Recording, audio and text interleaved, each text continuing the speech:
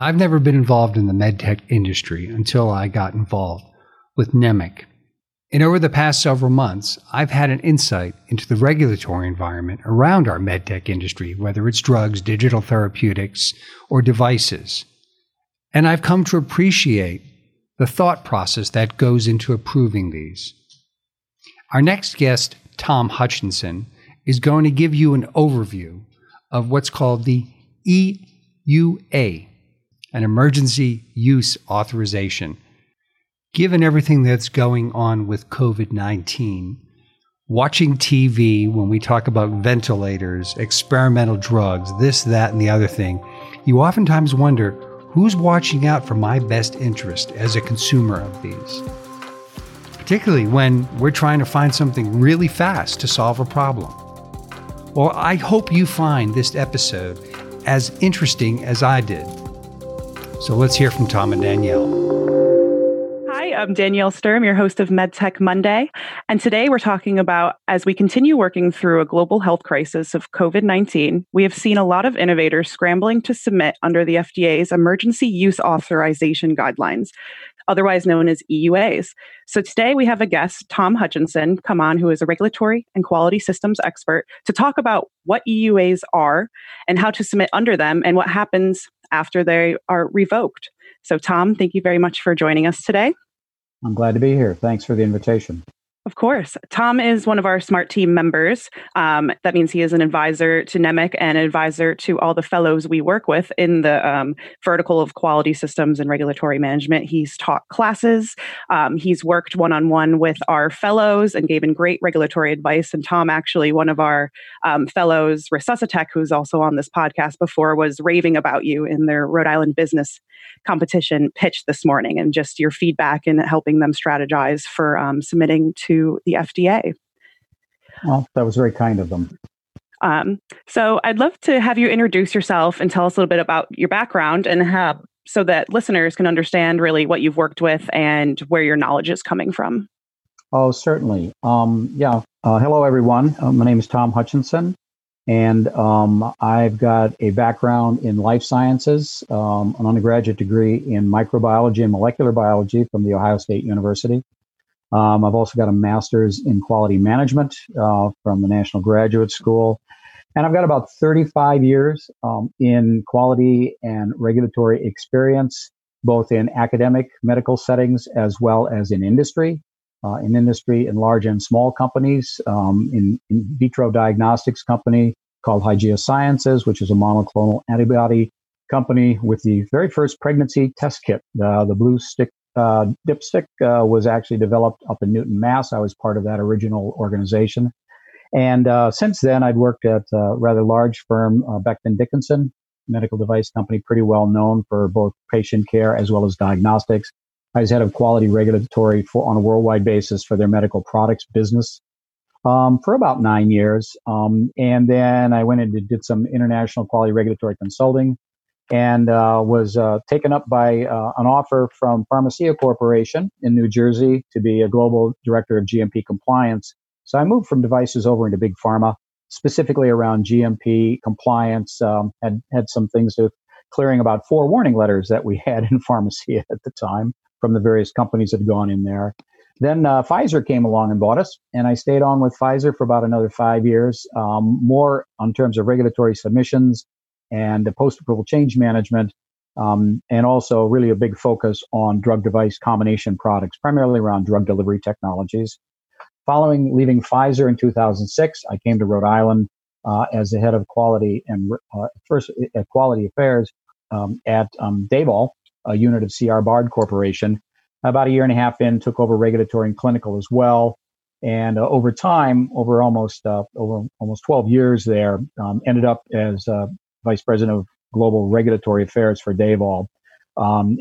Interestingly enough, C.R. Bard and Davol have since been acquired by Becton Dickinson. So it's kind of a small world gone round robin. But I've worked in technologies and surgical implants. I've worked in diagnostics. I've worked obviously in pharmaceuticals quite a bit. Everything from initial technology assessments to licensing to large-scale manufacturing kinds of operational responsibilities for quality assurance and quality control. And most recently, since having left Davol in 2017, started my own consulting work and have been focused very much in terms of startups and entrepreneurial kinds of activities, such as the kind of work that's going on at NEMIC. Awesome. So recently, since the EUA was put out by the FDA, there's been a lot of feedback and a lot of questions coming to NEMIC. And the most common misconception that we're seeing is a lot of people are thinking that EUAs are a lowering of standards by the FDA when they're not. So I'd love to ask you to really tell us what an EUA is and how can we use it? Sure. It is kind of an arcane area. It's not an area that a lot of regulatory professionals tend to get involved in a lot in the typical medical device area, although the folks in the in vitro diagnostic space tend to know it fairly well, mainly because of the use of EUAs, certainly over the last 10 or 15 years, with a number of different kinds of health issues. The whole basis of an EUA basically is to allow the Secretary of the Department of Health and Human Services to designate the sale, the commercial distribution of all kinds of technologies and such that will basically get people away from the potential liabilities and legal responsibilities that are associated with the Food, Drug, and Cosmetic Act. The Food, Drug, and Cosmetic Act of 1938 is the main bulwark, the main foundation for, again, all food, drug, and cosmetic regulation and legislation going forward in the United States. And it arose because of a public health issue that happened back in the late 30s, where people were putting out a cough syrup for children, and they were using diethylene glycol as a sweetener to cover the bitter tasting active ingredients that were in there. Well, several hundred children died because of that. There was a huge public outcry. Diethylene glycol is what is used in antifreeze, and it's highly, highly hepatotoxic. It'll wipe out your liver. So that was kind of the response. In 1976, the medical device amendments expanded a lot of the responsibilities of manufacturers and others from just the pure foods, drugs, and cosmetics into medical devices as well. That was also a response to a public health issue with the Dalkon Shield anti-pregnancy device to be inserted into the uterus, which actually led to ectopic pregnancies, pelvic inflammatory disease, and another major health issue. But what happens that a lot of people don't understand with the Food, Drug, and Cosmetic Act, it spawns a lot of regulation, but it also happens to be a criminal statute. It is not just a civil statute. So as a civil statute, you can pay fines and you can, agree that you're not going to have something happen. With a criminal statute, a company cannot be used as a way to shield individuals in the company from potentially going to jail. So people who are in a position of responsibility or in positions of where they should know better because of their level of responsibility can be prosecuted and actually sent to federal prison, as well as being fined for things that they do which are outside the approval of the Food and Drug and Cosmetic Act. So in times like this, when we're having problems of a public health issue, and people want to jump on the wagon and do a lot of things, sometimes you need to move pretty quickly. And so we need a way to get around the personal and organizational liabilities and criminal liabilities of the Food, Drug, and Cosmetic Act. So to understand a bit better, we know that this global health crisis of coronavirus has spurred an EUA to be implemented. What other global health crises or what other things have spurred EUAs to be put into to be implemented by the FDA? Well, it's kind of interesting. There's a whole process that's called medical countermeasures. MCM is the acronym that's used, and FDA actually has an Office of Counterterrorism and Emerging Threats, and they have something within them called MCM small I, which is Medical Countermeasures Initiatives. And what they do is, so there's this office which is actually set up ready for these kinds of problems to emerge. What happens with an EUA is that it's a response to some kind of an issue which has been identified either by the Secretary of Health and Human Services, the Department of Defense, or even the Department of Homeland Security. And any one of those three secretaries can raise an issue that's of interest and potential harm to the United States, the people of this country, for chemical, biological, radiological, or nuclear threats, or emerging infectious diseases. So when you're talking about EUAs, you'll see this CBRN and EID acronym quite a lot in terms of what's going on. And so what happens is once there is one of those issues which is identified by one of those secretaries, then they can go ahead and petition and designate specifically the particular use of implementing the emergency use authorization process. Another thing to note here is that the EUA process, although we're talking here specifically about devices, does not necessarily only apply just to products and devices. It certainly applies to drugs. It applies to diagnostic tests, and a diagnostic test really are a subset of medical devices, but highly specialized, but can also apply to special instructions. EUAs can be issued for prescription changes. So, for example, if there's a medicine that needs to be handed out quickly and you can't wait for a doctor's prescription, or it needs to be handed out outside a pharmacy, EUAs can be issued to authorize that. EUAs can be authored in the needs of stockpile equipment or stockpile drugs to extend shelf life and expiration dating. So they're used for a number of different mechanisms to respond to some kind of a public health crisis from either the CBRN or EID kind of a circumstance. I was just going to note that I was reading the EUA guidelines for digital therapeutics right before we got on to record this episode. So it's interesting to see the different guidelines for different types of devices or drugs or anything in really the biomedical space. Right. I'm going to talk a little bit about that, the fact that there are existing guidelines for a number of these technologies already. Mm-hmm. So what type of devices qualify under the EUA and what do not right now? Well, it's interesting. So under the Food, Drug, and Cosmetic Act, this is in the specific section which talks about EUAs is Section 564, which was actually created in 2004 and was added as part of the Food, Drug, and Cosmetic Act and has been updated since 2013, 2016, and 2017 as a response to a number of other kinds of public health issues that have arisen. The way it applies, speaking specifically for devices, is either for, it can be for an existing product, which is already either cleared or approved for use on the market, but you want to have a new specific claim as a response to whatever the new challenge or threat is.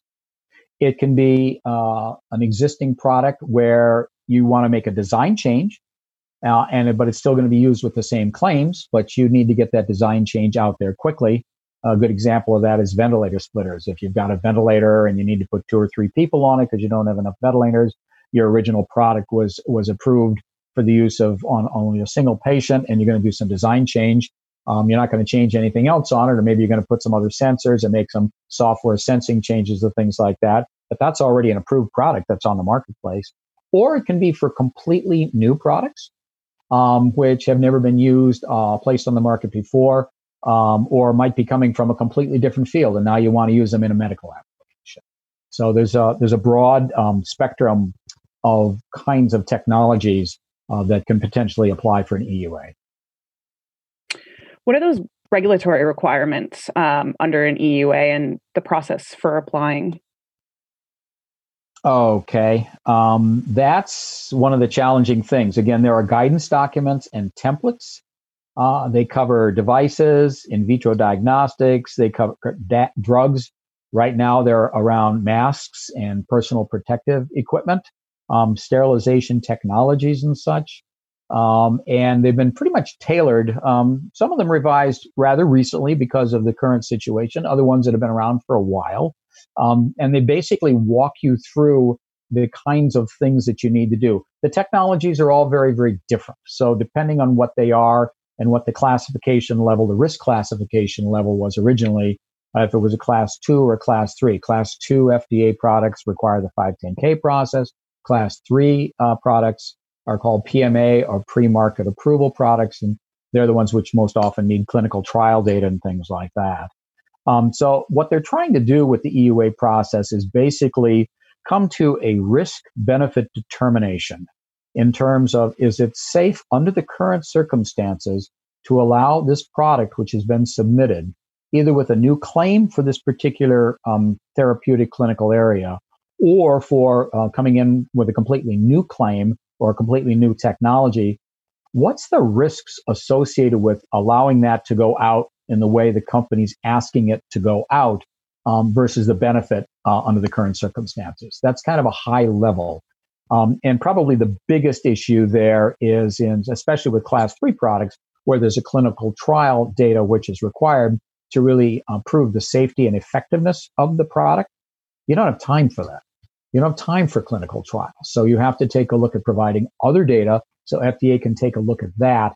Again, using the guidance documents about the kind of information that a submitter or a sponsor can use to help build that case that under the circumstances, with all of this information and everything we've done, we may not have a full formal clinical trial that FDA signed off on with all those controls, but based on this aggregate data, our contention is that the risks certainly, the benefits outweigh the risks associated with going forward. Mm-hmm.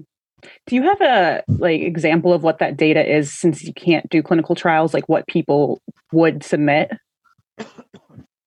Well, there are a number of components, high level, and then what I'm going to do is I'm going to pull up a specific one, which is a kind of an interesting one to take a look at. So the general things which go into an EUA process is a description of the product, the device. What are the high-level labeling indications for use? What's the intended use? What are the specific claims that you're making associated with this? Of course, in the current situation, why or how do you want to use this product specifically for helping with the COVID-19 pandemic? What are the labels are you going to have? Are you going to have directions for use, instructions for use, fact sheets for healthcare professionals? And also, they're going to want a description of how you're going to get that information out to people. People are going to use it. And each one of the guidance documents, and there are templates that are associated with these guidance documents too, that you can go to FDA and they'll send them back to you very quickly.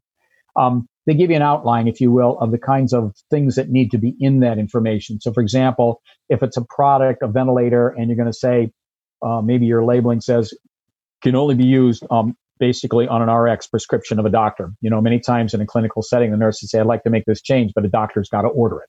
In other words, that means it has to be changed only by prescription. Or the ventilator change, a setting needs to be changed that can only be done on an RX because that's the way it was actually originally approved. Doctors are running around all over the place. You got somebody with an ICU, they got to make that change themselves, take on that responsibility. You can't wait for a doctor. You need to have sent them specific, probably fact sheets about using that situation. Here's what you do if you can't find a doctor and you're basically temporarily under the EUA allowed to go ahead and do that. So those fact sheets are really kind of important, especially with the more direct patient contacting kind of support equipment. The other thing they want to know is what's the current approval status? What's the current market authorization status for the product that you're submitting? If it's either one that's already on the market and you're looking for a change in the indication, or if it's something that's completely new. They want to understand from your perspective, what's the demonstration of need? And one of the things that's important in the EUA is whether or not the FDA believes that there are already acceptable market authorized alternatives in the market. So you can't just pile on. You can't just say, I want to put this out there. If the FDA believes there's a diagnostic test, for example, that's widely enough used, or there's a ventilator technology and enough ventilators out there that are used, or there are enough PPEs out there and everybody's got them, they can deny you. They say nope, you haven't proven the need. We think there's enough out there to take care of the need for going forward. The big piece in terms of the submission is the safety and efficacy. What information have you got? Literature searches, either your own clinical data, case studies from journal articles, perhaps clinical trial data you've been able to obtain from outside the United States, depending on what those results have been. Then after that, data and that information, the really big one, the risk benefit analysis. What's your risk mitigation? How are you going to keep track of it? How are you going to know whether or not it's working the way you expect it? You need to give them some manufacturing information. Where are you going to make it? What kind of controls are in place? Is it made in a factory that's already got registered with FDA? Maybe not registered with FDA and it's doing export only. And it's got ISO 13485 quality system certification, say for CE marking or Canada or Australian. People only want to export. FDA wants to know what kind of systems, or is there no quality system that's actually registered or certified in that facility? Because that's a possibility as well. Then they want to know how much product have you got on hand, and also what are your capabilities? Can you scale up? So they don't want to spend time going through a review for a small shop that can maybe make 5 or 10 things a month when what's really needed is 10 to 50,000 things a month, whatever the items are. So they want to see that. If it's a situation where you just want to extend an expiration date, you'd have to show some stability stuff. And that's kind of the major outlines that they're looking for.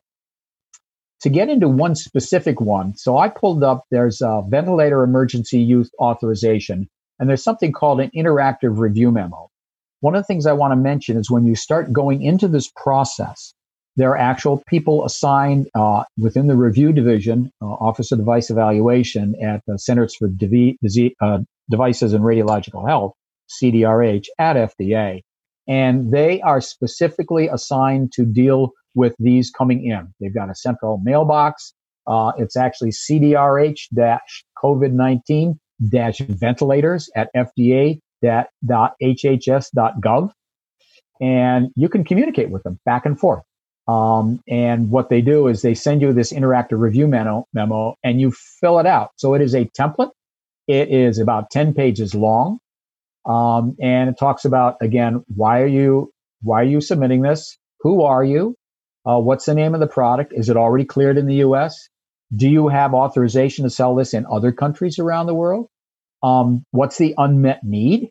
And actually for the ventilator one, it's already pre-filled in because it's already been determined by FDA that there's an unmet need for ventilators.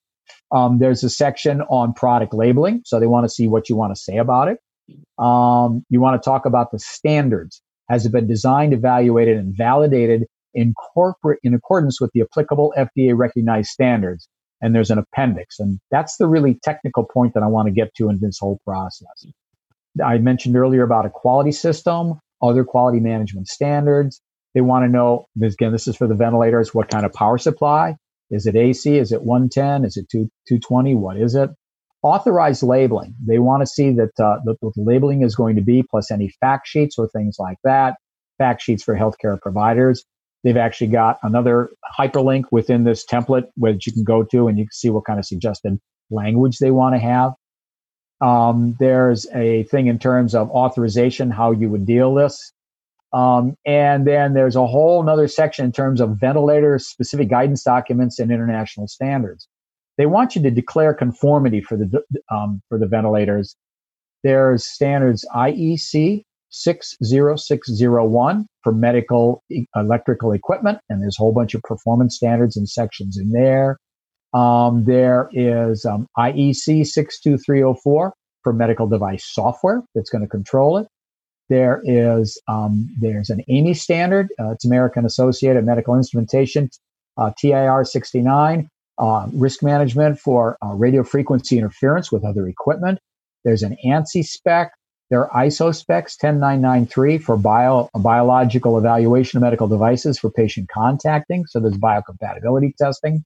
So this is what I mean. It goes through really significantly. There's a separate standard, ISO 18562, for biocompatibility evaluation of breathing gas pathways. And it goes over particulate matter, volatile organic compounds, leachables and condensate. There must be about 30 different standards here that they would want you to go ahead and talk about whether or not you assess those, what kind of data you have around those, and those kinds of things. Then they want, some technical specifications work. And for ventilator accessories, so example, if you're just working a ventilator, but now you want to put some kind of split tubing or something like that, then they want you to talk about specifically what it is that you're doing there. and how those would deal with different kinds of companies' ventilators, because they're all slightly different and designed differently. They ask you to talk about reprocessing and how long is the stuff good for, what kind of facility requirements are necessary to use these ventilators, the conditions for use, engineering and manufacturing spec sheets. I mean, it's really not that different from a regular PMA or 510K submission. This is all the kinds of stuff that you would normally have to do. There are a couple of things in terms of they want to be very sure in terms of the labeling when you go through an EUA for any product, even if it is a Class 3 product. With a Class 3 product, PMA, since the FDA has approved it in the United States, you can use the word approved by FDA, and also you can use safe and effective because you provided clinical data, and there's been a conclusion made that they could be called safe and effective. You can't say that under an EUA because they haven't looked at all the clinical data. They say it seems to be reasonably effective or reasonably safe. And they tell you there's a lot of restrictions in terms of how you can advertise this and how you can promote the product as well. So what are the testing requirements and how does that differ for people submitting under an EUA?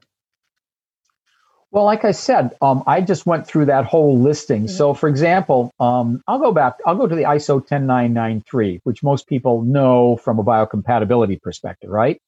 So again, whenever you've got a product that is touching or in contact with the human body, whether it's on a dermal surface or it's a mucosal membrane, or it's a dermal surface, but you've got a cut, so there's access to underlying tissues or blood or circulatory system, or if it's going to be an implant. So the kind of contact and the amount of time and the tissue that's in touch with all dictate what you have to do from a biocompatibility testing perspective.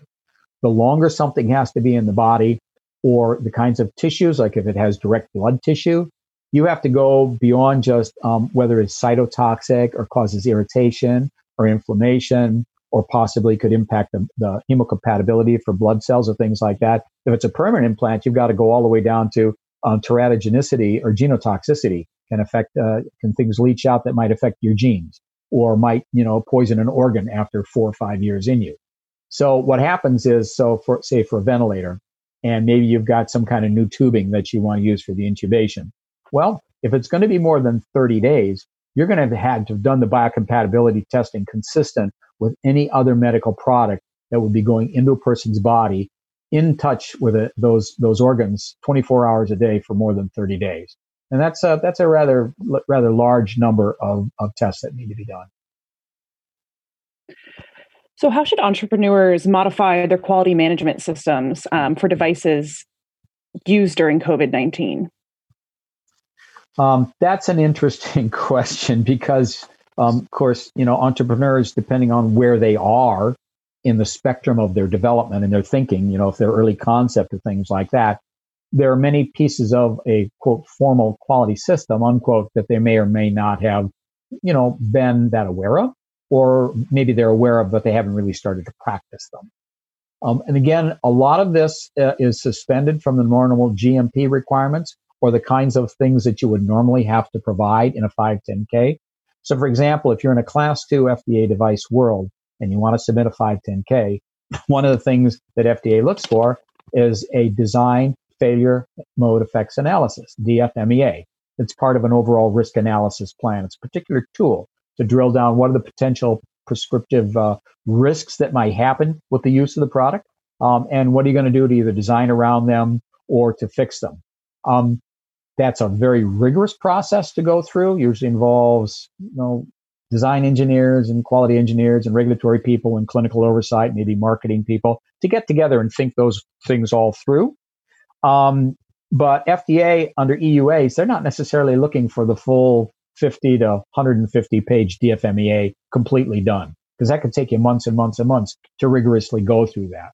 However, if you could summarize again the overall risks associated with the product and the design from what you know already, that would be part of the risk benefit analysis. So they're looking for the thinking process more than they are the actual tools and the reports. So a lot of that product development and design control work that in a formal system with procedures and forms and everything like that entrepreneurs, as they start to dig down and work toward a formal project and a formal product and move forward toward market authorization, you have to start living within those boundaries. you need to be cognizant of those, but you would not necessarily have to, at the first blush, when you start the interactive review, have that in there. If you had some high level of that, maybe it's not quite as rigorous, but you've picked out the initial risks. And there are a lot of those kinds of tools that are available just out on the internet. You can do a general search and find the tools. If you started to assess that kind of matrix and you put that in to the interactive piece that goes at FDA, they'll take a look at that and give you guidance right away as to whether or not you need to do more or whether that's enough. Mm-hmm. And under this really accelerated push to market under the EUA, do the requirements change for handling complaints or tracking and tracing these devices that get onto the market? There are a couple of things that are part of, if you will, a full GMP, good manufacturing practice quality system that are still required. Although I just mentioned some things that they're really not looking for. And actually, depending on the product and the risk-benefit analysis and the manufacturing controls, FDA is authorized actually, they don't even have to necessarily have a GMP inspection, or the product does not necessarily even have to be in an ISO 13485 international quality system certification place. They can be manufacturing place or place of use. But the one thing, the couple of things that they really are concerned about that are part of the quality system, you need to have a process to manage complaints and report adverse events to FDA. That's a real key thing. Now, they're not saying that you have to have, huge documented and signed off by all kinds of people and document controls. They say you need to have a process. And how that is, it could be adverse reporting in a hospital or a clinic or something like that in a neighborhood or in an area that doesn't have a lot of formal systems. But they want to know, have a description of how you think you're going to get the complaints, how you're going to assess them. And they want to know that you know how to report an adverse event into FDA through the medical device reporting system. They want to know how you're going to do that. The other thing they need you to tell them is, how are you going to track where you've sent the product? They want to know what distributors they've gone to, or what customers, what hospitals. If it's something that you're selling through the internet after you get an EUA, you need to keep track of all that, because again, two reasons. If for some reason under the EUA something has been authorized and there are signals coming back that there are problems with it, either the fact sheet has to be changed or there's a problem with the design, they want to be able to come back to you and say, hey, get out to all those people and let them know about this issue. They'd be publicizing too, but they would want that tracing. And the other thing is, there is a requirement that all these records in terms of the complaints that you receive, how you handle them, all your tracking and tracing, where you sent the product and things like that. You need to keep records of that too, because FDA, they reserve the right to be able to come, since in the sponsor's information, you've given them a physical office location where they can come knock on a door. If they need to see those records, they can access those. But everything else is pretty much open.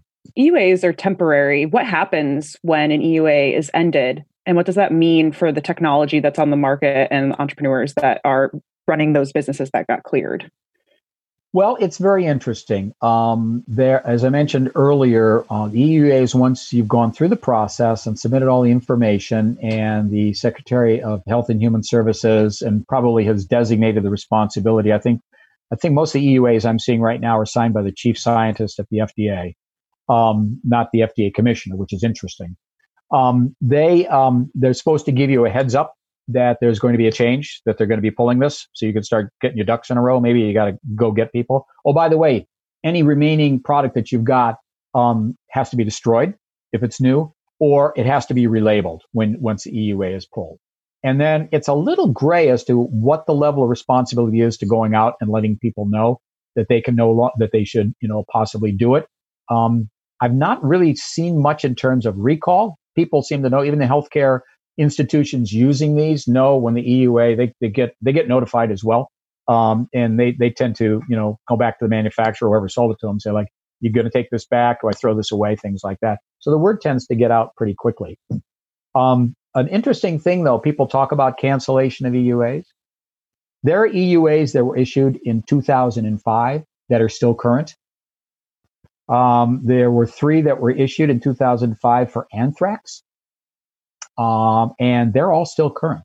A couple of them for tests, and one of them was actually, it's interesting, it allows it's mainly for the Postal Service with the anthrax scare and the concerns about anthrax spores being sent through the mail.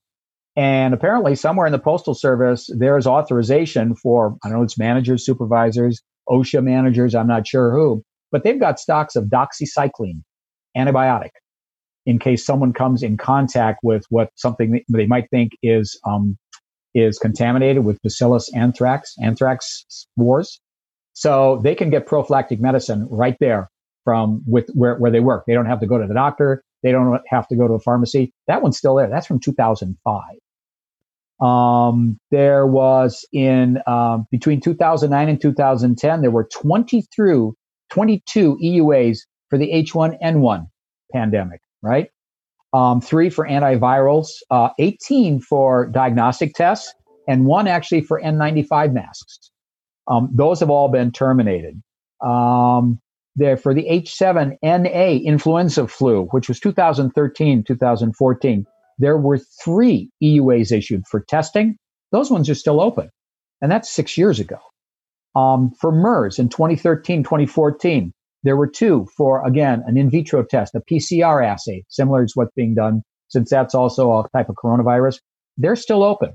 People are still making those tests and selling those out there. They never went through a 510K process to formally get them approved through FDA. Ebola, 2014 to 2016, there were 12 EUAs issued for test kits. They're all still open for the different manufacturers. They can still sell those kits.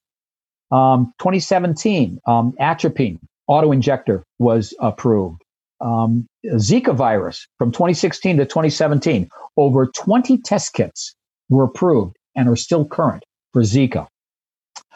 I checked the FDA website today because they list all of the things as well as listing them in the Federal Register when these things actually get an EUA. As of today, there are 51 EUAs for in vitro diagnostics for COVID-19. There are 7 for personal protective equipment, and a number of those are in sterilizing the masks. There was an article I read today in the Providence Journal around Battelle Research out in Columbus, Ohio, developed a methodology for re-sterilizing N95 masks. And they've got 8 of these sterilizers placed in high volume areas around the country already. So that's one that they did. And there are 23 EUAs giving authorization for clinical testing to laboratories, hospitals, university laboratories that normally aren't part of the clinical lab testing, like a LabQuest or Quest or some of those other big companies. But that's how they got authority to even do some of these diagnostic tests. So, and there are 12 that have been issued for ventilators. So that just gives you an idea of the scope of what's going on right now for COVID-19. But again, depending on how long the health issue is considered to be relevant and extant, those EUAs can be left out there for a fairly long time. Mm-hmm. And what I'm hearing, and bringing this back to the entrepreneur, and a lot of people have been contacting us, and just I've seen that because this EUA went out, they're kind of scrambling to say, oh, can I get a device? Can I sell a device on the market through this? But I think it's good to think about, if you don't have those resources right now, and if you can't get it there, it's not good to put all your eggs in one basket to try to get a device onto market under the EUA, because once it ends, that's really the end of that device if it's not cleared for the market normally.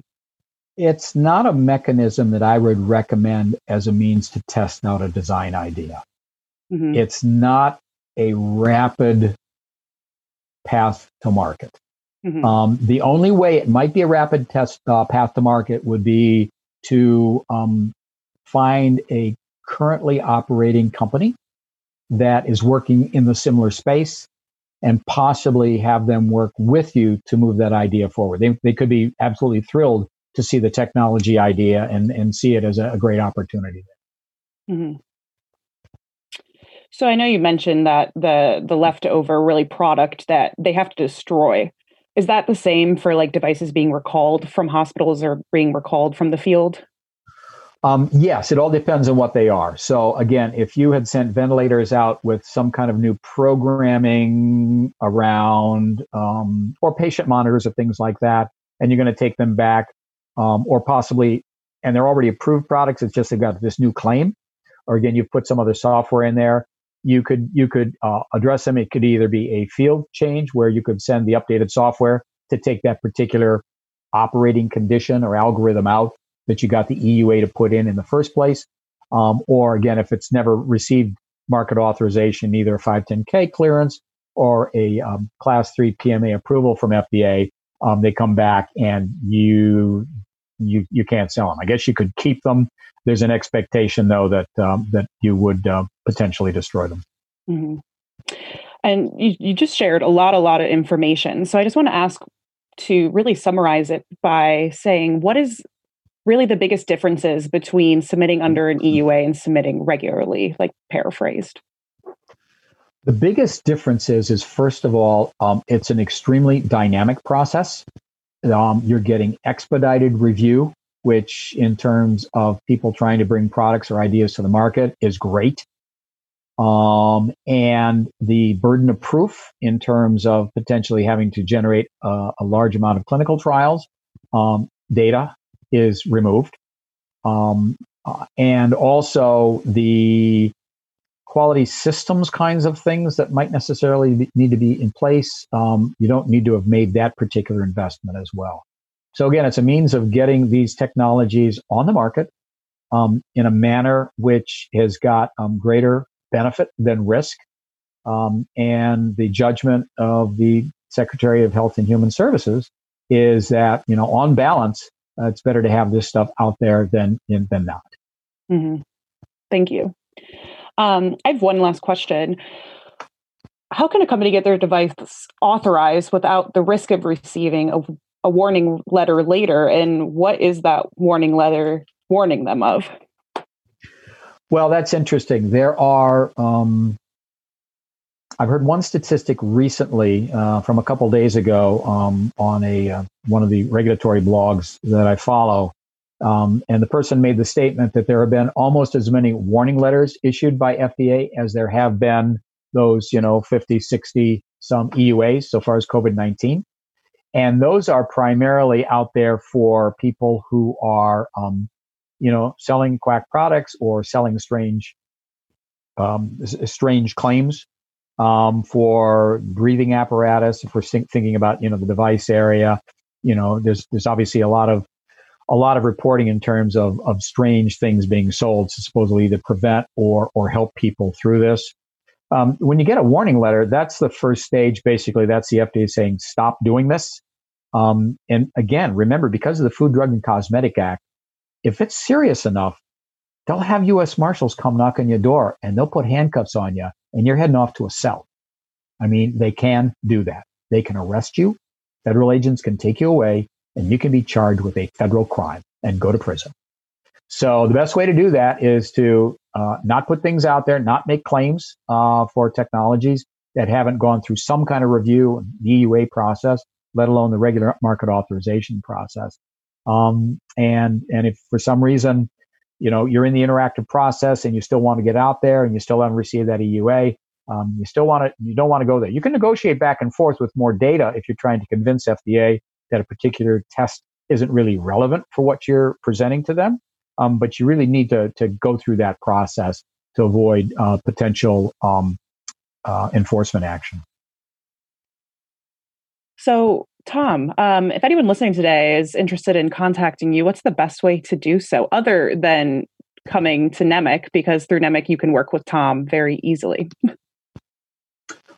Sure. If anybody wanted to reach out, my email is thutchinson@cox.net. So that's thutchinson@cox.net.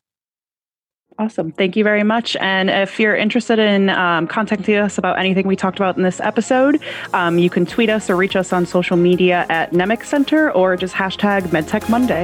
Thanks for listening.